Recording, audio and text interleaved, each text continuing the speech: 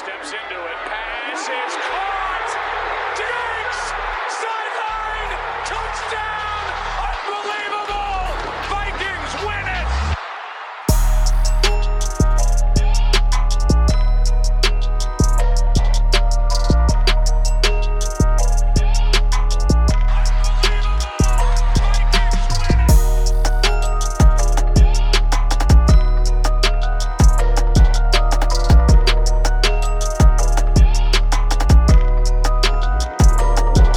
Hey, welcome back to the Unbelievable Podcast. I am BJ Rydell, back here with my guy, Drew Mahowald.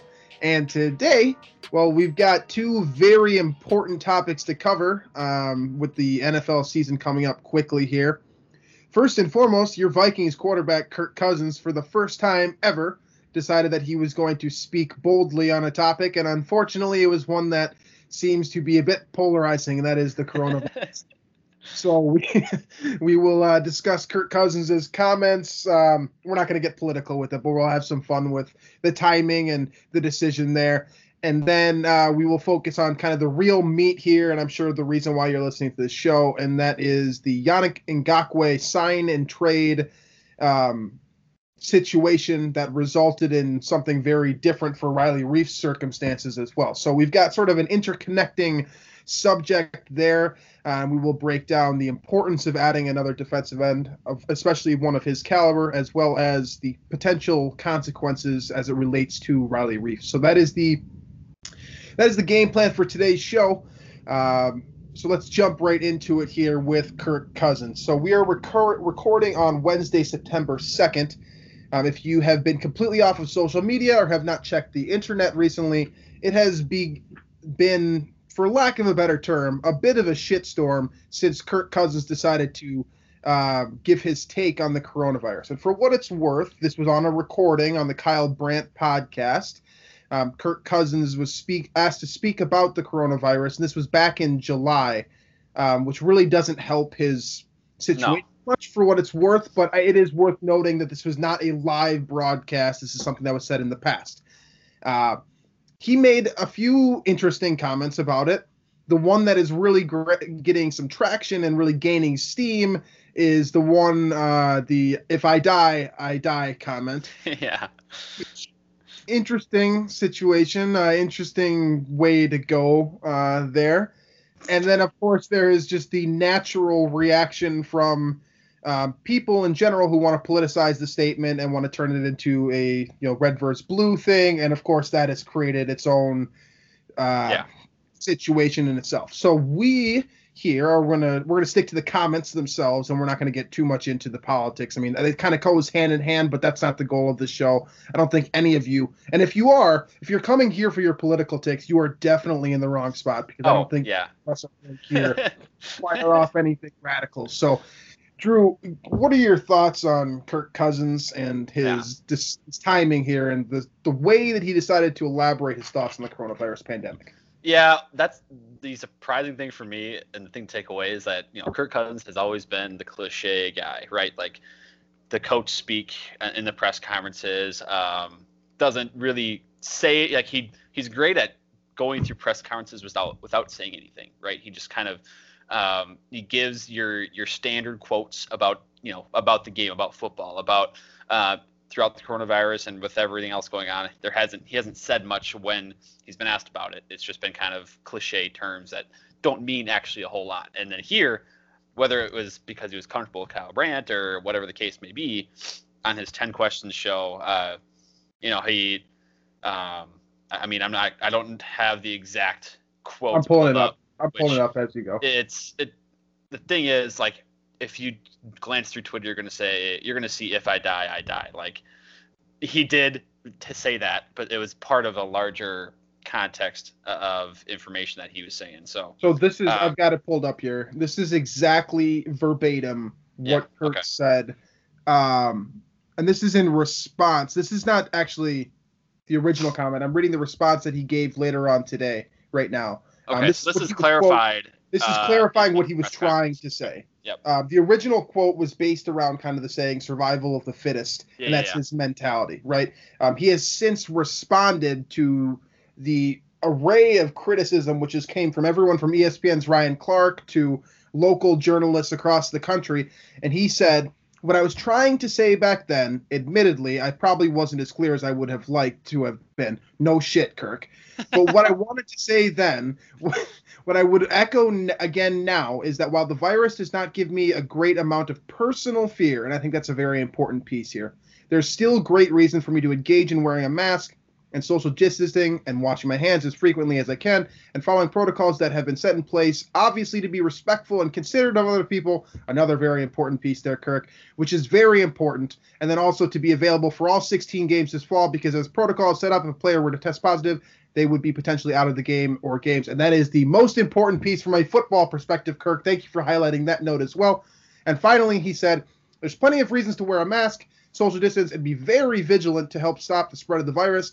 That was the heart of what I was trying to say in July. Admittedly, I didn't say it as clear as I would have liked to. So I just want to share the message, the same message again, and hopefully articulate it a little bit better.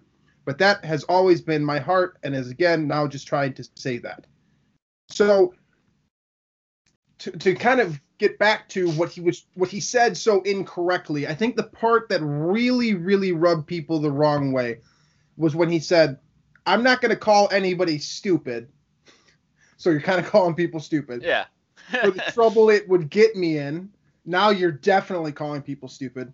But I'm at about 0.00001 out of 10 to complete that statement for him. That was that was when Kyle Brandt asked him about his level of concern, I believe, for the virus. And again, we're not trying to get too far into this. We won't spend a ton of time on it, but it's just, I think Kirk's take is that, it doesn't matter. It ultimately doesn't matter. You know, the thing is, he's following what he needs to do. He said he's being respectful. Clearly he doesn't, now I don't want to put words in his mouth that he didn't say.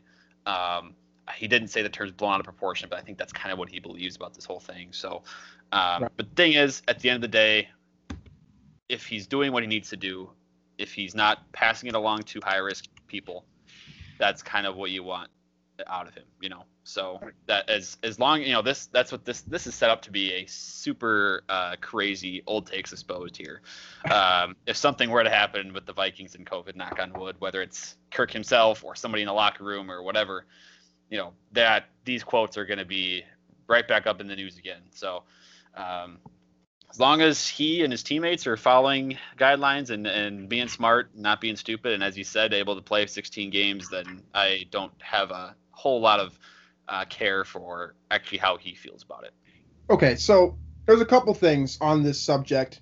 And again, I'm not going to get political here, but I have no problem stating the moral ground here and the ethical rules as it relates to society, right? So there's two sides here. There's one side that believes that masks are counteracting the virus, stopping the spread, helping keep people healthy. And then there is one side, of course, that doesn't believe that to be the case. These people think that the masks are uncomfortable, they're not helpful, they're not doing anything to stop the spread of the virus, and quite frankly, they're not very afraid of the virus in general.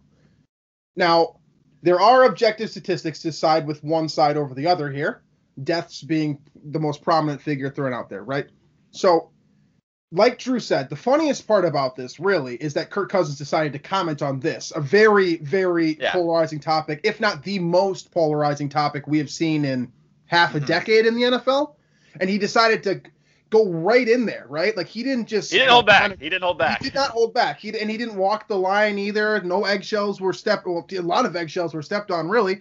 I mean, he just kind of went all in and did his thing. And I think what you're saying with the comfortability with Kyle Brandt is probably a factor here, because Kyle Brandt seems to get a lot of interesting stuff out of players, not even on purpose. Like, he wasn't even poking the fire here. Yeah, well, that's kind of... I think it was Aaron Rodgers' quotes about, like, kind of when he sort of opened up about when the Packers drafted Jordan Love and how he felt about it, and like that was all on Kyle Brandt's show too. So he has a way with players that seems to kind of provide some more insights that maybe that they would give versus like a press conference with local media. So there's something that he's doing right, because you know, his show is exploding because of it, right? And he's also very entertaining. He's generally seems like a very kind person. Yeah, and like you said, seems like he's very good at what he does. So back to Cousins here.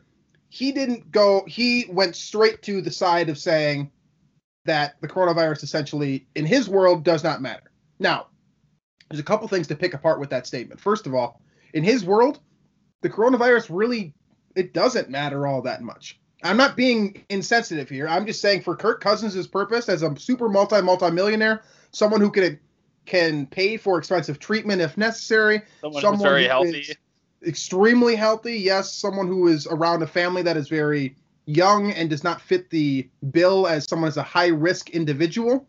So realistically, like, he's speaking truth, right? Like, that's true. The insensitive portion here is twofold. One, the fact that it didn't appear to be acknowledging, and now he has since clarified, did not appear to be acknowledging the severity of the coronavirus pandemic. I mean, this is something that has shut down countries across the world. And, of course, it's changed the dynamic in the United States dramatically. And I'm sure there are people listening to this show right now that are very sensitive to this topic, that have, potentially lost their job or lost a loved one even to death. I mean, this is an extremely sensitive topic, and I'm not here to tell you how to think. If you want to be one way, be that way. If you want to be another way, be that way. I'm not going to tell you which way I am, because I'm not here to do that. But the point is that Kirk Cousins decided that, it certainly sounded like he did not care about it, and that was not the right level. That was not the right motion to pass to the general public that is very divided on so many issues right now. It was a divisive action, and it was Kirk Cousins, so it was accidental, right? But it was still a divisive action. And the most important problem kind of here that has been created was that you're a quarterback of an NFL team.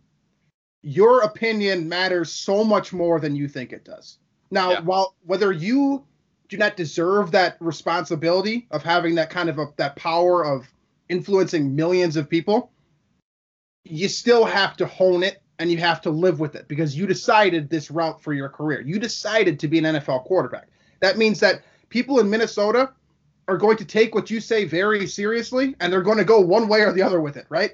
They're either going to say, I love Kirk Cousins because he thinks the coronavirus is stupid, or I hate Kirk Cousins because he doesn't acknowledge the severity of the situation.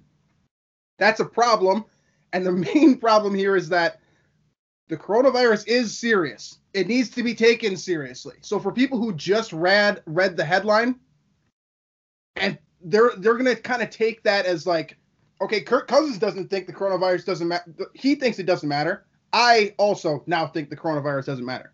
Now, you might not think those people are sheep, but there are plenty of people out there that are going to literally read that headline, and they're going to think that way. And that's a problem in this country. And that's a problem created by Kirk Cousins, inadvertently probably, but it was created today.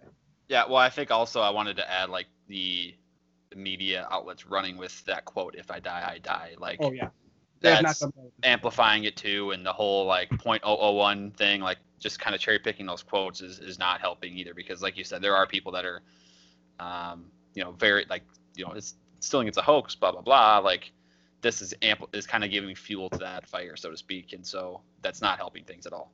But yeah, it's just the thing about it is he's been so aware of the fact that he does have a platform, right? It seems like he hasn't been controversial in the past, has not said something divisive, and I don't know if he just, I mean, it is Kirk Cousins, so it's possible he just did not know how much of a hot topic this is on social media. Like, he might not be on social media at all over the last 4 months. He might have just been on there and having his agency or whatever post stuff for him, and that's it. Like, I wouldn't surprise me, but clearly I don't think he knew how divisive it was and didn't look into that, because I would have expected him to be like, yeah, on that scale of a 1 to 10, I'm about a 5.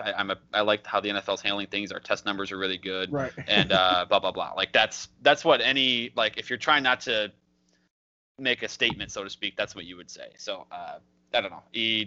Whatever. Like, that's the thing. At the end of the day, he can say what he wants. He can believe what he wants. He can push for what he wants.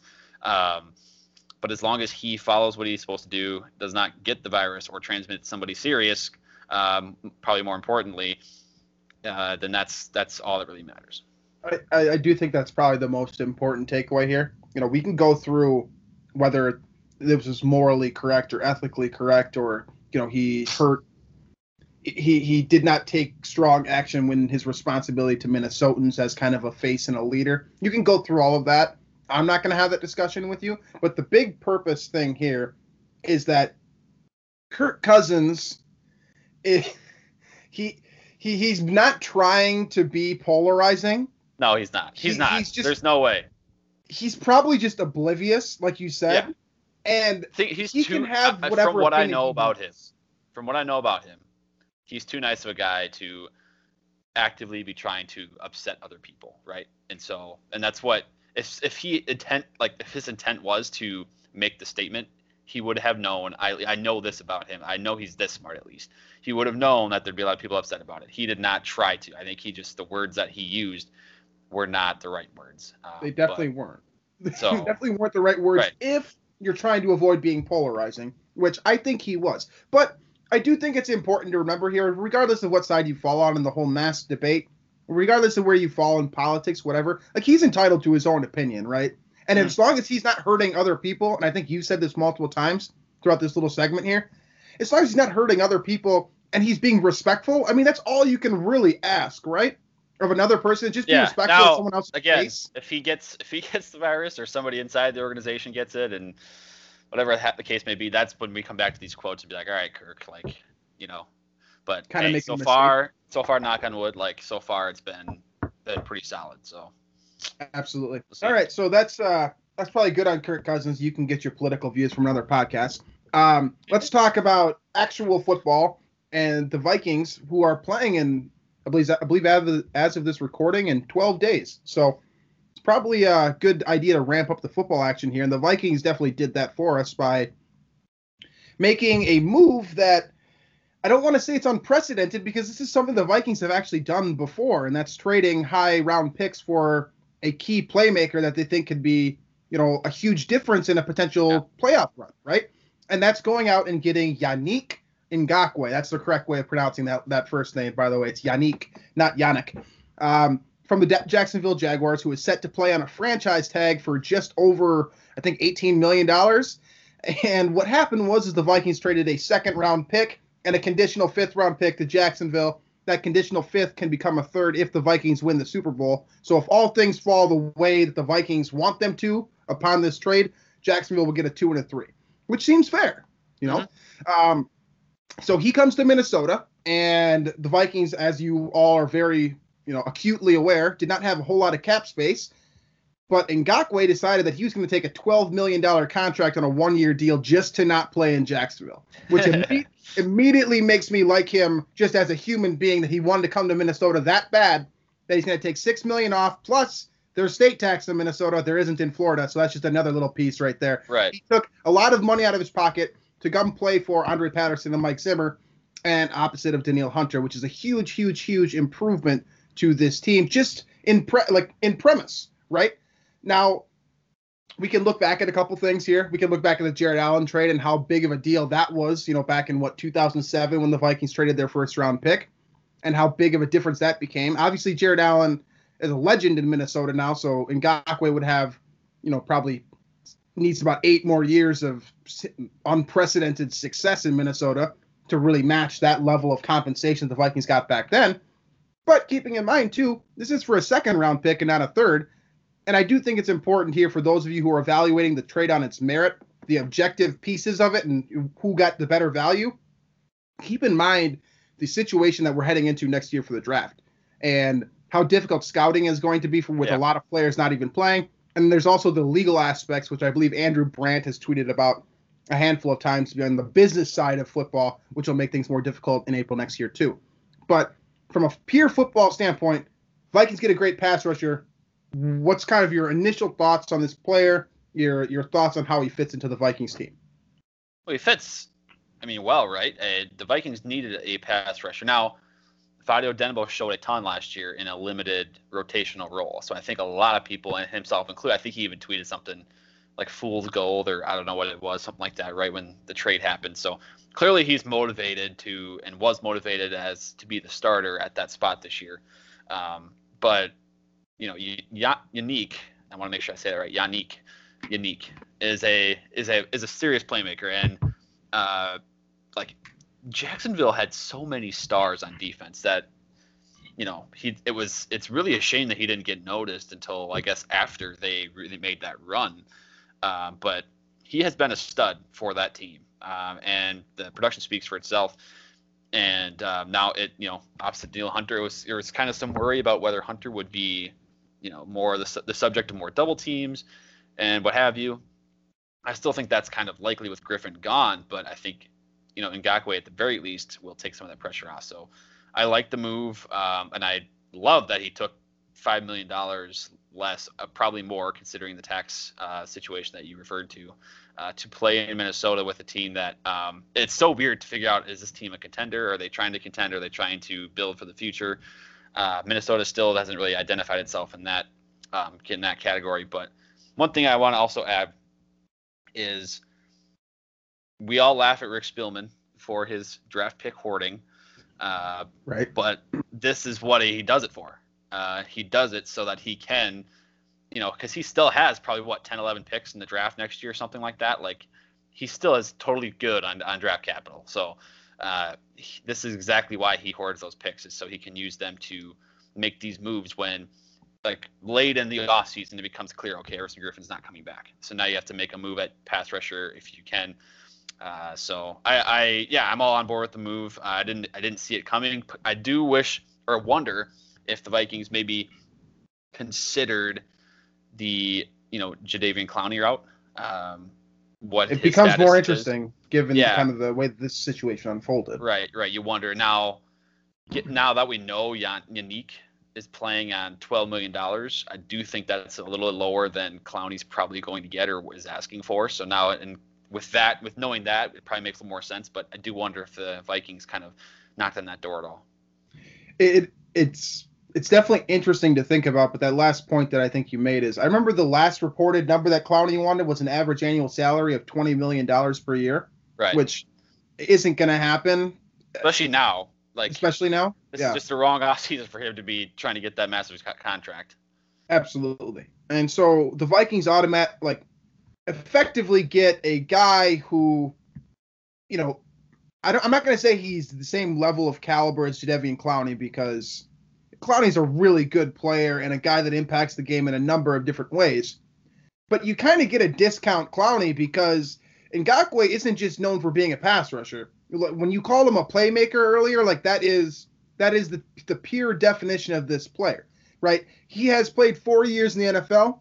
He has 14 forced fumbles to start. He's already led the league he's already led the NFL in forced fumbles one time, and he's already had 3 seasons with 4 or more forced fumbles, which is incredible, because that's not something that you really, you can teach, a good way to form, tackle, and pry the ball out, but there's certain guys who have a nose for the ball, right? And Vikings fans know this with Charles Tillman. There's no explanation for why Charles Tillman was able to pry that ball out so many times, right? Well, Ngakoue appears to, at a significantly different position, but seems to have that same nose for the ball in not just creating sacks, but he's always around the football, right? And he's forcing fumbles, he's recovering those fumbles, and he's racking up those numbers that lead to sacks that are quantified by companies like Pro Football Focus, but are not kind of trademark stats, right? So, if you look at Ngakoue's standard line, right? If you look at his tackles, his sacks, his games started, and his tackle for loss, he looks pretty good, right? But if you look at the QB hits and the QB pressures and those numbers on top of it, he becomes one of the best in the business. I'm not saying he's a top 10 pass rusher. There's a lot of really good ones in the NFL right now, but he's certainly on the cusp of that level, I suppose. And playing alongside Danielle Hunter now, you have to expect that he's going to get better matchups than he did when he was in Jacksonville, and the best player he was playing with was an aged Calais Campbell, who's still very good, but I like to think that playing opposite Danielle Hunter in a 4-3 front will give him more opportunities. So you like the situation that he comes into here, and you like the player. The potential is what makes it even more intriguing now, because he is playing on a 1-year deal, right? There's a real chance that the Vikings just don't have him next year, and they ended up trading considerable draft capital for a guy that's not even going to be in Minnesota long term. That's a little bit disappointing and something that we can kick the can down the road for in the future. But in general, playing on this 1-year deal, right, you get a player that is just above 25 years old, right in the same general kind of career path as Hunter, in that he has been successful since day one. As a 21-year-old, he racked up 8 sacks his rookie year, right? So you see the career trajectory. You have to be excited about that, and you have to be excited about the opportunity to work with Patterson, work with Mike Zimmer, and play opposite Danielle Hunter. And this looks like a really good situation for a player who was, playing on a very great, like a very, very, very good defense in 2017, has continued to improve since that year, and now he gets the opportunity to play for another very good defense, and on top of that, two great defensive minds. And you can argue even more so given the coaching staff that they've put together. But at the very least, Mike Zimmer, Andre Patterson, and Ngakoue sounds like a great combo for improving this player. Going from a very solid early career to a very steady, strong, potentially Pro Bowl caliber, mid to kind of peak level of his career. Right. I think that's the exciting part is Andre Patterson and Mike Zimmer. It seems like any player they get their hands on quickly becomes much more effective and much better, right? You can even Hunter's an example. Everson Griffen's an example. You can look on the interior with Linval Joseph. There's an example there. Like these guys come from either different teams or they get quickly drafted by Minnesota and they instantly become super productive. Ifeadi Odenigbo is another one. Last season, he had 7.5 sacks and limited snaps. So that is exciting in itself. And I think if you can't address cornerback at all, like besides the draft picks that the Vikings did invest, I think the next thing you can do is add a pass rusher to maybe, increase that pressure on the quarterback and, again, help out those DBs that are going to need it. Those cornerbacks that are going to need that help. You can't really add the safeties because you already have two of the best safeties in football. So what you can do is add an extra pass rusher there to alleviate some of that pressure off those young corners that have almost no experience. So I like that move. Now, what we should mention is the Riley Reiff situation that nearly became sort of a big loss, right? So there are consequences to this trade. The Vikings, in a sense, almost traded a second and I guess a fourth or fifth and Riley Reiff for Yannick Ngakoue. It was almost like that, and the Riley Reiff, I think what he took, I don't think the official numbers are out yet for the pay cut that he took, but the fact that he, had to take 24 hours, and it seemed like for almost a whole day, myself, any Vikings fan following closely understood, he was gone. And then there was the rumors of Brian O'Neill left tackle, and then Rashad Hill is going to be the starting left tackle, and there was, I think, Oli Udo, that's right, was going to be the starting right tackle, and there was all kinds of hoopla about the shift at offensive line 2 weeks before the season, mind you. Right. I think Reiff kind of got pressured into taking a pay cut because the Vikings sort of said, okay, we made this trade for a star. We need you you're kind of the next piece now to take this pay cut. We need you to do it. And B, what's he going to do if he doesn't take it? He's going to be cut. And was he going to go to another team 2 weeks before the season? Like, probably not. Not play till week 4, probably. He's probably not going to learn a new system, and with all the COVID protocols and all that going on, there's no way he's going to figure that out and essentially play a full 2020 season. So he kind of got screwed in some sense here, but I'm personally glad that he took the pay cut to be the left tackle. He is, I would say, the number 2 at the least offensive lineman on the team. Absolutely. And it gives the Vikings more flexibility with him there, too, of course. I mean, there has been rumors that he might move back to left guard at some point, a position he played for all of 5 games in college, by the way, which I don't really subscribe to the Vikings theory on moving tackles to guard as it's played out over the last 10 plus. Well, they've already done it years. with Ezra Cleveland this year, so. Yeah, I don't really subscribe to that. But again, something we can kick down the road and complain about another time. But Riley Reiff apparently will remain in Minnesota, which is big.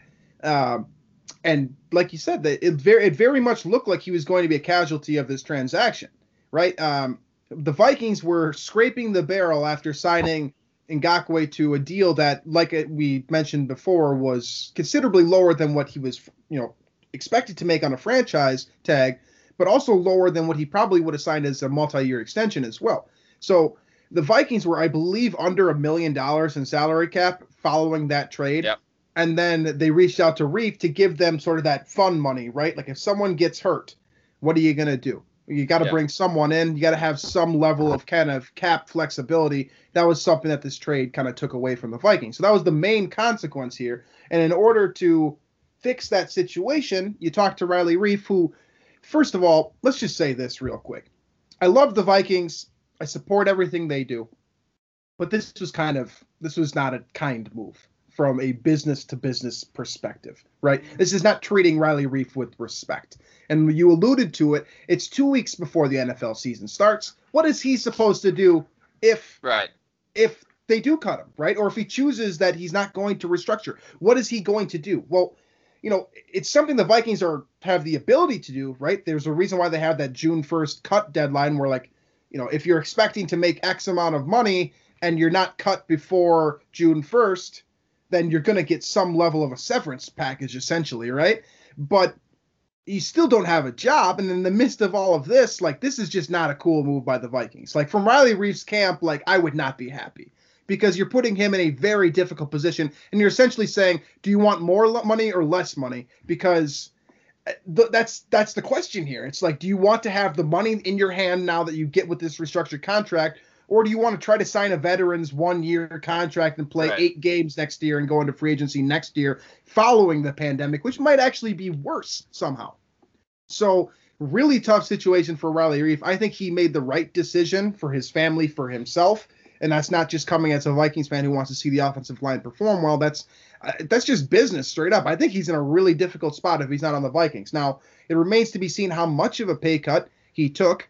I mean, this is a guy that I think was set to make about $12 million. 11 or 12 or something. I don't know. Something like that. I think it was 11. Something like that. So even if he comes down to 8, I mean, we're talking about a lot of money that he was expecting to make this year. And, as a result of this trade, may no longer do so. So I think so there's no transaction consequence, if you will. Riley Reiff is not going to be a casualty of this trade. However, Riley Reiff's happiness in this organization is certainly a casualty here. I can't imagine that he's going to be with the Vikings after this year. And to be frank with you, I don't think the Vikings really care. But this is the situation that as it's unfolded. Yeah. And fortunately, it looks like the Vikings will have his quote veteran leadership with the organization for at least one more year. Now, the other casualty here is as a result of signing a guy like Ngakoue, who's going to start and is going to play 80% of the snaps, if not more so. You said so earlier, you have probably a not so happy Ifeadi Odenigbo, who has shown over the last year or so that he has potential. The question is how much potential. It's probably not quite the same level as Ngakoue's potential. I don't think there's anyone here that will argue with me that Ifeadi Odenigbo is a more talented kind of potential star in the league as it relates to Ngakoue, right? You got the better player here, but unfortunately you pissed off a younger guy who looks pretty good too. Now, the good thing is that Odenigbo, and this is something that Mike Zimmer alluded to in a recent press conference, that you can kick him inside and you can play him at 3 technique because he's big enough to do that. And that way you can theoretically have your best front 4 still on the defensive line with Hunter sticking on the left side and Ngakoue sliding in at Everson Griffin's role on the right side, kicking Odenigbo into that 3 technique spot for 40% of the game or something like that. And then you have Shamar Stephen, your clogger, your placeholder there playing alongside him. And theoretically, you get the best possible front 4 there. Instead of eliminating, Odenigbo from the situation entirely, you're eliminating one of those kind of role players, Jaleel Johnson, Stephen to a degree as well, the couple of rookies. I mean, the younger players, Armon Watts. One of those guys is going to get less snaps as a result. And that's, if you're a Vikings fan, it's the best possible scenario, right? You got 2 premier Pro Bowl caliber, all pro caliber players, if you will, on the outside. And then, I don't like Shamar Stephen, but he is still in the league for a reason, right? He is dependable, right? That's a good adjective for Shamar Stephen. He's dependable. He goes out there and he plays snaps. So you got him there still, and now you get Odenigbo in that 3 tech role, which he could really shine. It's very... it's realistic, I suppose. Even if he wasn't planning on playing there, that might be the right spot for him and kind of the best. You wonder if he can make that transition. If he can make that transition now. I think that this point needs to be hammered more. I think these guys are human beings, and they, Riley Reiff was banking on $11 million this year. And out of nowhere, 2 weeks before the season, he finds out he's going to make 3 to 4 less, and his only option is to either make 3 or 4 less or make potentially none of it. So or I guess I don't know what his cap penalty would be or what he would get from the Vikings for being cut, but he sort of was cornered there and didn't have a way out. So I think John Krasinski, from The Athletic, said something like, he's a pro's pro. He's going to handle it the right way, but I'm sure inside he's feeling a little bit upset about it, which anybody would. You just basically, the team you're playing for is like, you know what, just because you want to, we're not going to let you have $3 or $4 million of your contract. Just no big deal. And then with Odenigbo, like the guy seemingly earned a starting role, and the door was open for him there with Griffin leaving, and another guy. You hope both of these guys, I guess, I don't want to say channel it the right way, the anger, because I don't think there's a right way. I have no idea what the potential loss of millions of dollars feels like. I'm not going to know what it feels like. But, I kind of hope these guys channel it in a way that's more like a motivation, like prove people wrong type of thing. But I guess I wouldn't blame them for being a little salty about it, because, that's, in Odenigbo's case, it's the opportunity to earn yourself a big contract that is being taken away, or at least delayed for a season. Whereas with Reiff, that's just straight up $3 to $4 million potentially, depending on the actual details of that restructure. So it's a lot of dollars. A lot of dollars we're talking. That a couple of guys may have just gotten a little bit screwed on by this decision. But again, if the Vikings, it works out and they make a Super Bowl run or something like that miraculously, then I think it'd be all worth it for everybody involved.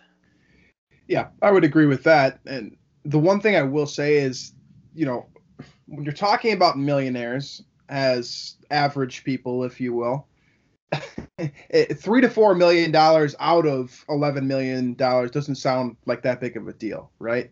It's just well, what's another $1 million to them? Well, okay, let me phrase it like this: if we have our numbers correct, right, and he's going to lose out on about $3 million, we're talking about a 27.5% pay cut. Now think about your paycheck, okay? And let's say your boss comes up to you and says, instead of a promotion, we're going to take a little bit more than 25% of your paycheck, and we're going to use it to make the team better. So you need to be a team player. You need to be a pro's pro about this. Otherwise, you're going to look bad. You'd be pissed. You'd be really pissed. I would be pissed. 25% of my paycheck? Are you out of your mind? So this is a tough situation for all involved, maybe to a degree Ngakoue as well, because he did also take, a significantly paycheck too. My guess is he's a little happy about it based on some of the things he said about Jacksonville. It was a desperate case. It was desperation where he just wanted to be out of there. But the point still stands that he took a lot less money to play in Minnesota, which seems to be a trend lately of players taking less money to play in Minnesota. So hopefully the culture is good enough, and maybe we're wrong about it. Maybe Reiff's just like, yeah, whatever. I like being in Minnesota because he is from South Dakota. So maybe he, wants to be close to home and likes that and is okay doing that for the home team. That's the thing is I don't know him. So I don't know if I did Mo either. I can only speculate as a reasonable human being. Yeah. And I think that most reasonable human beings would be pretty pissed about the situation. Right. I know what my salary is. And if my boss came to me and was like, hey, 25% cut right now for the rest of the 2020 year, I'd be like, okay, who do I need to talk to get this fixed? And football's different. It's a bit different business. Guys are making more money and it's different. And I get that, but it's just, when you put it this way, it doesn't sound like an awesome move by the team. So maybe there's other things going on that we don't know about that are kind of returning the favor, so to speak. But this is just all speculation and kind of our thoughts as just like normal people of like how we would respond to those things. Absolutely. And I think that's a fair response. I think that, if you are Riley Reiff, and let's say you're not mad about this, right? Let's say you're Riley Reiff and he's the complete opposite of every rational person that I know, and he's fine with this. I mean, first of all, good on him, because that's, good for you for living such, kind of having such a pleasant mindset that you're just okay with that. But there's no real way to spin this, right? Where you look at it from his perspective and you say, this is okay. This is acceptable in any other setting in the entire world. It's just not. The one way, like the way NFL contracts are structured, you could say something like, well, maybe because there's other guys on this team in theory that could be that candidate for the restructure. So you could say, well, okay, like you could have performed better than this player, and then he would have been the one taking the pay cut for $3 million, something like that. That's the one thing I could see somebody making the argument for. I still don't, with this late into the season, it's kind of still screwing the player by not giving him a chance to really evaluate and give, a full decision and a full opportunity to, maybe go somewhere else and play a season. So, but hey, hopefully Riley's happy. Hopefully the Vikings, like I said, hey, the one thing that would make everybody happy is a Super Bowl run. So hopefully that can. Hey, if they go 12-4 and make it to the NFC Championship game, I know it would still be a disappointing end from the fan perspective because it's Super Bowl or bust every year in our minds basically. But if you go 12-4 and make the NFC Championship, I think Riley Reif's probably okay, so long as he also is competing and helping the Vikings get there. Yeah, he's probably fine. I mean, that's another thing we didn't even discuss is actually where he is in terms of left tackles in the league. I mean, I don't want to, the term average is so derogatory in context sometimes, but like an average left tackle is like really valuable in the NFL. So definitely, I would put him in that category loosely. I think there's absolutely flashes of much better than average too. So I don't know. That's kind of we sort of went a few different directions with this Riley Reif, Yannick Ngakoue trade, kind of intertwining details here, but I don't know. I just hope it works. Definitely didn't get from another podcast though, right? It's unique. Probably, yeah. It's unique content. It's Yannick content. Oh, okay. Yannick content. Wow. All right. Well, that that's how you wrap it up. That's how you wrap it up. Yeah, we'll wrap up the show on that. So thank you for listening. As always, make sure to check out the rest of the Climbing the Pocket Network. Speaking to those guys earlier today, it sounds like we've got a lot of content coming for the regular season, and so make sure to check out what we got going there. Daily Norseman as well. We're on iTunes, Stitcher, Google Play, Spotify as well. Pretty much everywhere podcasts are found. And you can also find Drew and myself on YouTube if you'd like to enjoy your content in that format. So next week, we will continue to follow the news cycle to a degree and react accordingly and get you ready for that first game with Green Bay, which is coming up a lot faster than I think a lot of us are realizing as a result of this pandemic. So thanks for joining us again today. Make sure to leave your thoughts in the Daily Norseman comments section if you aren't doing so already. And we will catch you guys next week.